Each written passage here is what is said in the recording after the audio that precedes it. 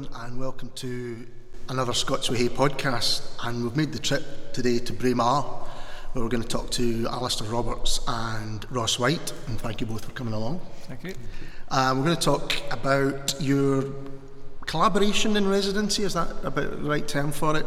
Yeah. New approaches to traditional music. So, could you talk a little bit about the project? Well, we were both approached by Sound Festival and Wood End Barn in Banchory. Oh yeah. It must have been last year. I think it seems a long time ago. Yeah. About collaborating, and then eventually we weren't hearing anything for a while. But then eventually it just seemed to very quickly come together, and I think the idea is that Alistair's obviously from a kind of folk and traditional background. Sort of. This is the trouble I get into. So, well, how do I refer to people? You always miss something out. Use the right terminology. Maybe I'm more of a kind of versed in that than you are. Much in a way. Yeah. I'd say so. And I'm more, I guess, kind of electronic music. Mm-hmm. So the idea was to stick us together in a room and see what happens. So, in terms of the new approaches to traditional music, I mean, what kind of form is that taking? Well, so far we've been working on traditional songs and ballads, using this text and melodies. You know, I've been singing as I normally do and playing a bit of guitar. Ross has been doing electronics and playing the old church harmonium, and he's also been kind of manipulating my voice in real time as I've been singing, you know, processing my voice. How's that been for you? It's been interesting, yeah. In terms of collaboration, you've certainly, one of your more recent ones was Heart to Song with Robin Roberts. That's right. And which took St Kilda as a kind of inspiration. Is that the idea of coming to someone like Braemar? That's a similar idea? Well, I think, you know, the idea of coming to Braemar wasn't Ross's, and it wasn't my idea. It was just I suppose it was the Wood End Barn decided to place us here. But obviously, we've been trying to use use the occasion of being here as an opportunity to, you know, explore the history and so on of the area, and maybe kind of weave that into the work in some ways. You know, and some of the songs we've been doing are kind of set around this area. Mm-hmm. For example, we've been doing a song called The Baron of Brackley, which is from D-side, and some songs from the sort of northeast of Scotland more generally. Okay. So music and song to this area, but wider as well, you know, the other traditional songs as well. Yeah. And the history in the area, is there anything that you've kind of taken on? Because I know a little bit, you know, the Stevenson links and Byron links and things like that. Is that kind of fed into anything? Or? I think it may feed into kind of possibly sort of future things that we do. We've spent quite a bit of time this week doing more kind of research into the local area, whereas I think the first week that we were here was as much sort of getting to know each other's practices and sure. You know, just getting to know each other. But this week we've been on the history walk that we do on a Tuesday night, which is very interesting. This morning we were over at the castle, Braemar Castle, getting the tour around there, and there's certain little stories, little, you know, local legends and things that, for me personally, are really appealing. You've done stuff, Alistair, with in traditional folk song before. Mm-hmm. Are you finding new ones from the say that you didn't know? Yeah, actually, yesterday I heard of one. I was introduced to one by your brother, Okay. called the Braemar Poacher that I didn't know about before. Right. And we listened to some recording online of like a Belgian band doing it, like a Belgian Celtic band. Kind of strange. But it's a good song. Do you think this is something that necessarily has to happen to kind of keep these songs going, is to look at them in new ways, or is it just the fact of doing them in new ways themselves is interesting? I'm not sure. Not sure how to answer that. Okay.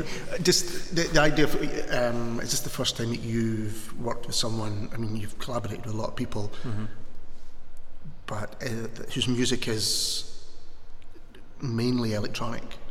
Yeah, I suppose so, in terms of approaching these kind of traditional songs and ballads in that way. Yeah, it's the first time I've really done that. Yeah, so it's been different. And is it, obviously it's too early to say what the results are going to be, but yourself, Ross, were you aware of the traditional music scene at all, or was this something that was kind of new to you? Yeah, I was. I guess we're. I live in Aberdeen, and there's a fair kind of trad scene there, and there's a lot of sort of folk open mic sessions that I've kind of been along to,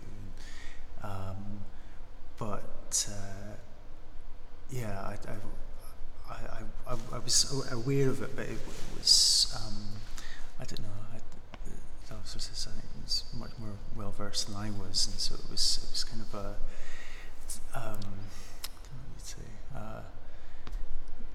it was slightly intimidating kind of world for me to get into. I don't know why, because I think I maybe had a lot of silly prejudices about folk and traditional music, but actually I realised that a lot of the music I listen to very often has very strong folk and traditional traits to it. So, is that something that you've found over your career, that there is, when people hear the term folk, that they have certain prejudices, or is that kind of breaking away now? No, it's possibly correct that people do have certain prejudices or preconceptions about the term, and it seems like a term that comes in and out of fashion every few years. There'll be a new sort of folk revival every couple of years, and it's just. Yeah, I remember a while ago there was new folk as in NU. Yeah, I'm not quite sure what that's about. But yet the music obviously endures through all of these things.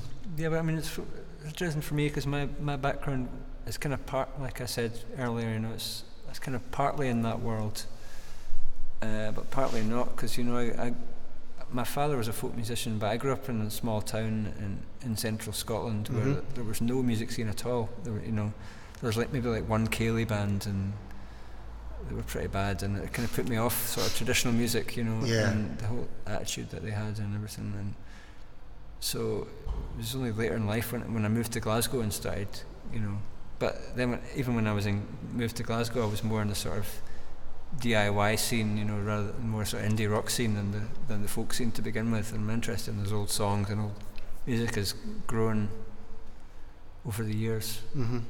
We're to a point where I do more kind of rigorous research into the history of Scotland's music. I might be wrong about this, but it seems to me that those scenes, you say in Glasgow in particular, seem to cross over a lot more than maybe they used to. Yeah. And they get people who may be playing in one band, ending up in other ones. Is that right? Yeah, it's true. I mean, you could be you could be playing in a session with someone one day, and then they'll be in a band playing at Nice and Sleazy's the next day or something. Yeah. There's a healthy kind of crossover, cross-fertilisation. There's a knock at the door. I don't know whether we should stop there for a second and see it in case it's important. Well, after a fruitless search for an umbrella, we're back here. We should say actually that we're in, is it Braemar Church? Is that what it's? St Margaret's Church. St Margaret's Church, we should get that right. There's 4 churches in Braemar. Yeah, it's a very religious place. Yeah. What's it? Why did you choose to record here? Or was this basically where they stuck you? I don't mean that. In the nicest possible way. That's. I don't know. I think I think that there's been sort of live musical performances here before, and yeah, I think and the acoustics are really amazing as well. So yeah, I think we thought this is a suitable place to have us. But Yeah, it's a great place to work. Great acoustic, great to sing and play into. Yeah. It's a fabulous building anyway, and obviously quite popular. Going back to the idea of collaborating, I think you've both done collaborations before. Is it something that you enjoy doing? yeah, definitely. I think for me, it's probably one of my favourite things ever. I've worked quite a lot with dancers and dance choreographers, and that I really love that. There's just something about the kind of process of creating with someone whose discipline is different from your own. It's just, I find it really, you find you maybe you make compromises, and that can be a really fruitful, productive thing to do, and it's also just incredibly enlightening and educational. Yeah. So it kind of makes you rethink the way that you work, because you see how other people take things on. Absolutely. Yeah, for me, I really love collaborating in different ways. I've collaborated with poets like Robin Robertson, filmmakers, and puppeteers, and I've enjoyed those all, and finding common ground between music and those art forms, and I do a lot of solo gigs where I'll just be playing and singing guitar, but it's, for me, that it feels much more rewarding to play as part of a group. So I prefer to tour or do gigs with a band, rather than playing solo. You're playing at the moment with the Furrow Collective, is that right? Oh, yeah, it's one group that I'm involved with. Yeah. And are you touring? Are you going to be touring? Yeah, we toured because the album came out in January or February, and we toured then. But we're doing some more gigs in September, and we're doing some festivals, some English folk festivals in the summer, like Sidmouth and Whitby folk festivals. Ross, you mentioned that you're from Aberdeen, and you did, I think, the Witching Hour. Was that at Wood End Barn that you that was produced, and that was dance and film as well? Yeah, that's right. I made life really difficult for myself by giving two projects the same name. Basically, Wood End Barn had approached me about curating a series of events, and they'd kind of given me a lot of freedom to decide what the kind of nature of the events would be. So I'd invited, it was mainly kind of electronic, ambient music, but there was poetry and kind of theatre, that kind of thing, and fairly experimental sort of stuff. But the final performance, which was on the final session, that was on the 26th of June. We did this dance piece, which was also called The Witching Hour, that I've been working on for about a year and a half. So yeah, it was two different things. So that Do you never call it part two, or Well, the dancers kept telling me to come up with a different name. What do they know? There's the true collaboration right there. Could you talk a little bit more about it? It sounds such a fascinating project, because as far as I know, it was based on folk tales about a village at the base of Mount Fuji. A forest at the base. Right. Fuji. It's this forest called Aokigahara, I struggle to pronounce it, or Jukai, which is sort of its nickname, and that sort of translates as the sea of trees. And it's got quite a grim history surrounding it. Yeah, it sounds it. Extremely. It's one of the world's most popular, it seems like they're all In inverted commas. Popular in inverted commas, destination for suicides. So there's up to 100 people take their lives there each year. But there's also this. I started kind of doing a bit of research into the place, and the more more digging I did, the more I was finding connections with Japanese ghost stories and all kinds of folk tales, that kind of thing. So the piece eventually became about kind of combining both, so the sort of kind of spiritual or supernatural elements with the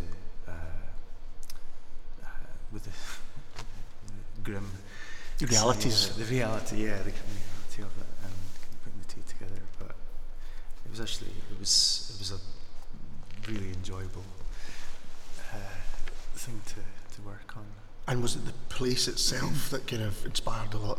Because I'm thinking in relation to what you're doing here, you know, the place itself gave you. Yeah, I mean, this is the thing. I have to be careful because I've never been there myself, and I was a bit wary of trying to represent somewhere that I've never been to. But so we kind of made the piece quite ambiguous, where it it could be set really in any part of the world, I think.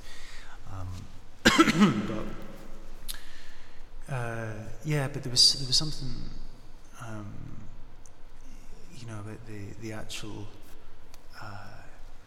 what do you call it, topography, is that the right word for it?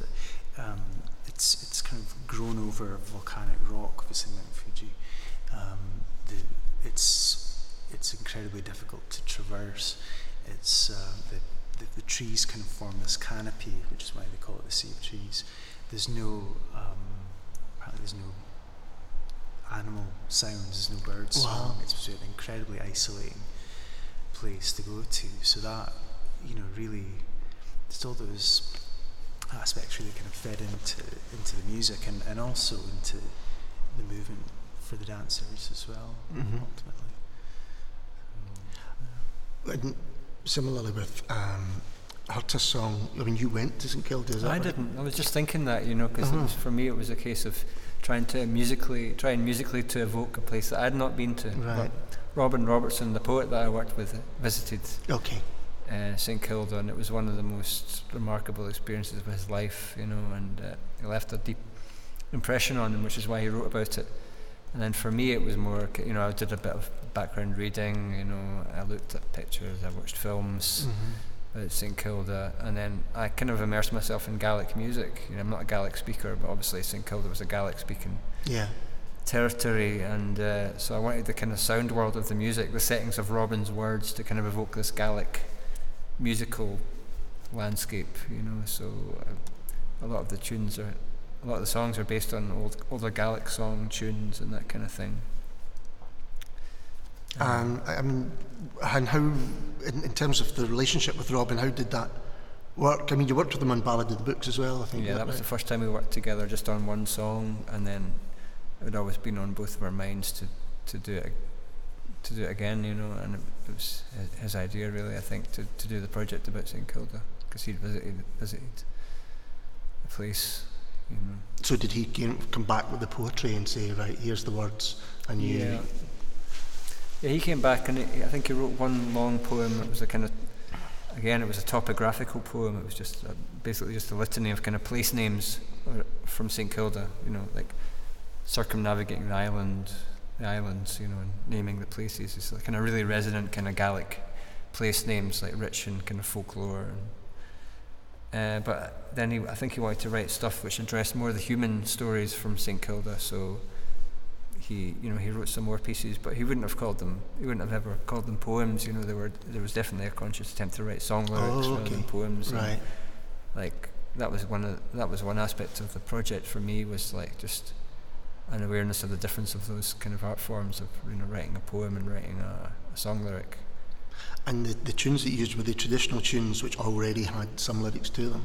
Yeah, some of them did, yeah. I mean, there's some instrumental breaks played on harp on the album as well, but yeah, some of the songs, there's like I would just take the melodies from the songs,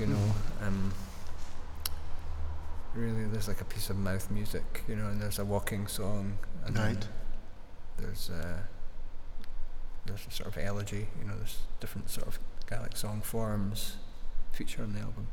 The album you did with Barry Morrison, which is Urstan, that's all Gaelic songs, I believe, is that right? Well, she sings, I think I sing maybe 3 Scots ballads or 3 Scots or English songs on the record, and then the rest is Gaelic. When you're putting music, this is from a total non-musician here, when you're putting music to lyrics that you maybe don't understand, is it no problem, or is it something that it's more difficult to do? Well, you have to try and understand. You know, you have to sort of know what the song means. You know, so luckily there are good books available. You know, like that would have. I think of Anne Lauren Gilsey's book, particularly Songs of Gaelic Scotland, which is a great resource for a non-Gaelic speaker, because it has really good English notes and English translations of the Gaelic songs. So I used a book like that, you know. In terms of other Scottish music at the moment, is there anything? Well, first of all, what were your inspirations before you started, playing yourselves? I don't know. There's so many. I mean, for me, I don't know. I kind of grew up listening to Van Morrison, sort of early Van Morrison, Astral Weeks, and Reed & Fleece, and that kind of thing, and some Joni Mitchell. So as well. So there was a bit of that. You may be moving back towards that. Yeah, maybe. But then it sort of, the older I got, it was more, more of the electronic side of things, kind of ambient artists. To say there's so many, but sort of Stars of the Lid. I shouldn't put people in the spot like this. I do apologise. There's a lot, but it's kind of. It's still a mix. I'll listen to songs a lot, but then I'll happily put on some droning thing that lasts an hour and doesn't change pitch. When we had interviewed Jo Mango on the podcast, she talked about the music scene in kind of Aberdeen and in the East Coast. What were your reminiscences of it? It's I don't know, people ask me that a few times, and I sort of have to articulate myself without using swear words. And you can swear on this. We have an explicit tag on this podcast. No, it's not. It's improving. It's I just have some issues with it, but I think I've said to people before that I think it's just this really, really fertile, just this great wealth of artistic talent, and not just in music, but in dance, theatre, and visual art as well. And it's great. There's so much talent, and there's just such a lack of support from the council, the city council. It's really, I think a lot of people, myself included, in the past, you feel like you're just fighting a losing battle. And I'm sure Aberdeen's not the only place like that. But I know when Woodend Barn opened, it was like a real light in the area. I mean, suddenly there was this centre for arts that, again, was not the easiest place to get to, but it was worth making the journey. Yeah, absolutely, yeah. And I think, they've just gained such a great reputation over the years, and they're attracting bigger names, and they're able to do they're still able to do more kind of experimental, really totally out there stuff, whereas Lemon Tree in Aberdeen used to be like that, right. But now you can look at the programme and it's all these sort of people that you could have swore died 30 years ago. Or some tribute band.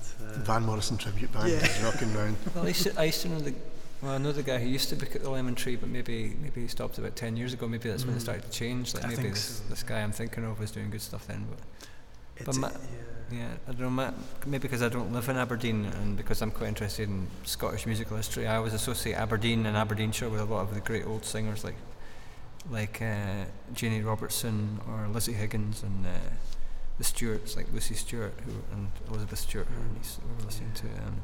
So that's a kind of another kind of current of northeastern culture that I always think of when I'm up in this. And there always seems to be singers or musicians who are kind of known locally and are really well respected, but we haven't heard of them elsewhere in Scotland. That's my experience. So. Yeah, I maybe think of that fiddler Paul Anderson that we met. That's right. He seems really knowledgeable about various northeastern fiddle traditions, you know. But maybe because his area of knowledge and interest is so geographically specific, right? There won't be much interest outside that area unless it's people who are really interested in fiddle music, you know.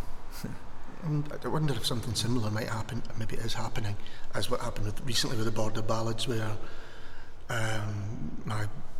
part of my family are from the Borders and would know a lot of these songs, and you know, when we were kids we would learn them, but now they're actually being looked at seriously and being, you know, performed again and discovered.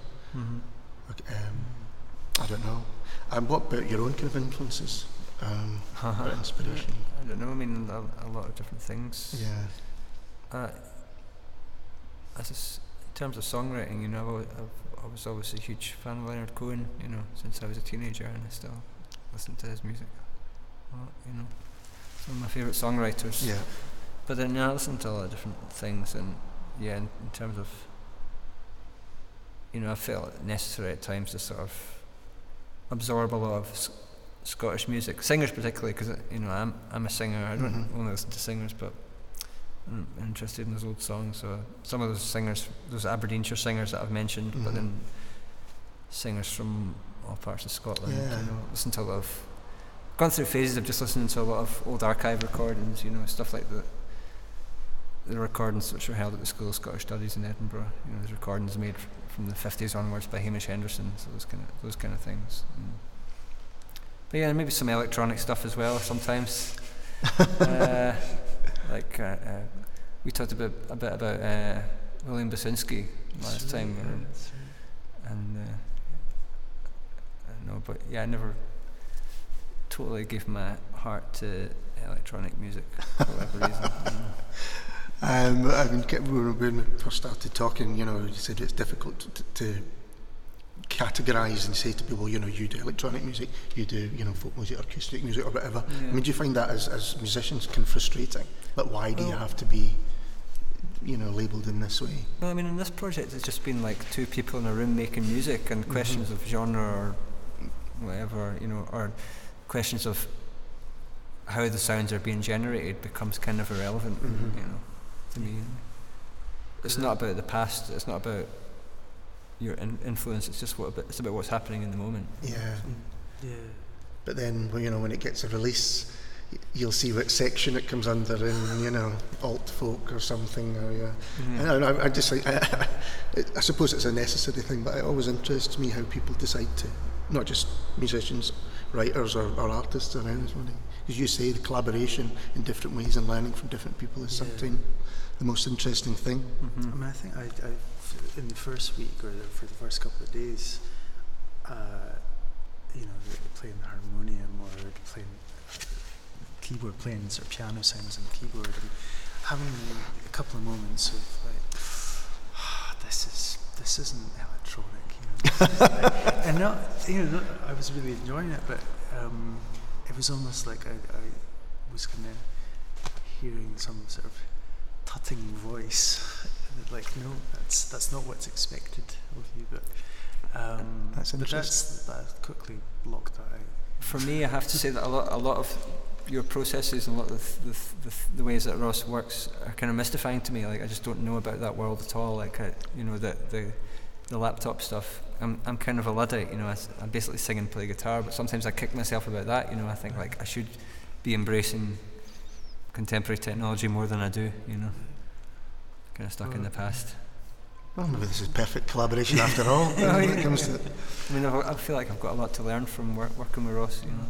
So we should we should maybe like swap our instruments. swap instruments and see. yeah. See how that turns out. Yeah. That would be the experimental phase. Other stuff at the moment, you know, is there anything that's kind of exciting you that's around just now? Yeah, there must be. I just feel, I don't know, I feel like I've been up here a week and I feel And there's nothing else going on. Isolated in a way. I don't have a radio here, and so what? Feeling a bit out of touch. So that's maybe why I can't think immediately. I mean, I always think of just what my friends are doing. Friends of mine in Glasgow, bands that they're in, music that they're, projects that they're involved in. So just maybe just my immediate surroundings in Glasgow, you know. Mm-hmm. We could have come up until Jonathan then, like the zombie apocalypse. What about yourself? Is there anything that you know?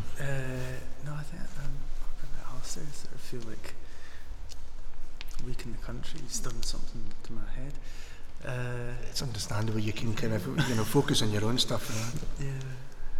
I mean, the reason for asking is because I think at the moment there's a lot of excellent music, you know, going on. I think there's some really interesting stuff, and I don't, you know, particularly in what people would call folk music, Trembling Bells and Muldoon's Picnic and bands like that. Are really doing some interesting stuff. That's what I mean about people in Glasgow. I mean, I know those guys you're talking about, and I also think of a friend Stevie Jones' project, Sound of Yell, that he's just been working on. That he's got an album coming out later this year on Chemical Underground. It's really great.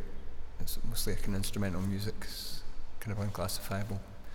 A lot of musicians involved in it, and it's kind of like he's drawn together a lot of what's really great about the Glasgow music scene, you know. Mm-hmm. The music seems to really reflect a certain Glasgow spirit to me. I think that's right. I think there is a kind of spirit at the moment, which is quite exciting. Okay, what would you know? Have you got projects that you're doing even at the moment or next, or anything you can tell us? My next thing I'm working on is probably the most exciting thing I've ever done. I've been commissioned to write a piece about granite. Granite? Yeah. Okay. That's right. Yeah. Who's commissioned this? Can we ask? It's if there's anyone who hasn't been to Aberdeen, it's the perfect. Oh yeah. If you want, it makes sense. You know?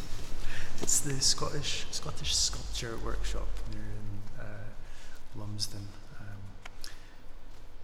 And they had just approached me and commissioned me to write a piece about, to do some kind of piece about granite. It could be like an installation, you could have sort of visual element, something like that, but the remit was I had to find a way of making it interesting. So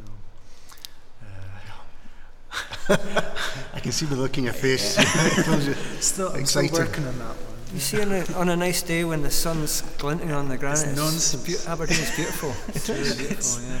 That's that's like an Emperor's New Clothes thing. People say that. Are you just used to it? You know. Yeah. I agree with Alice. I used to go up and visit when my brother was in Aberdeen. Go up and say, "Oh, this is all right." But maybe if you've lived there day after day, oppressed by seagulls. Are you doing something as interesting as that? Well, I made a new record in December, last December. Mm-hmm. I think it's going to come out in January on Drag City. Okay. Just 10 new songs. And is it yourself only, or are you working with other people? It's it kind of started off as a solo project, and then I got some friends in to do some overdubs. So there's a guy called Alex South does some clarinet, and then a friend of mine called Donald Lindsay plays some tin whistle, and then there's actually some of the guys from Trembling Bells and Muldoon's Picnic come and sang some 4-part harmony vocals on a couple of songs. Okay. But otherwise, apart from that, it's pretty stripped down. I think the record is just going to be self-titled. Right. There's a couple of albums called Alistair Roberts and Friends, I believe.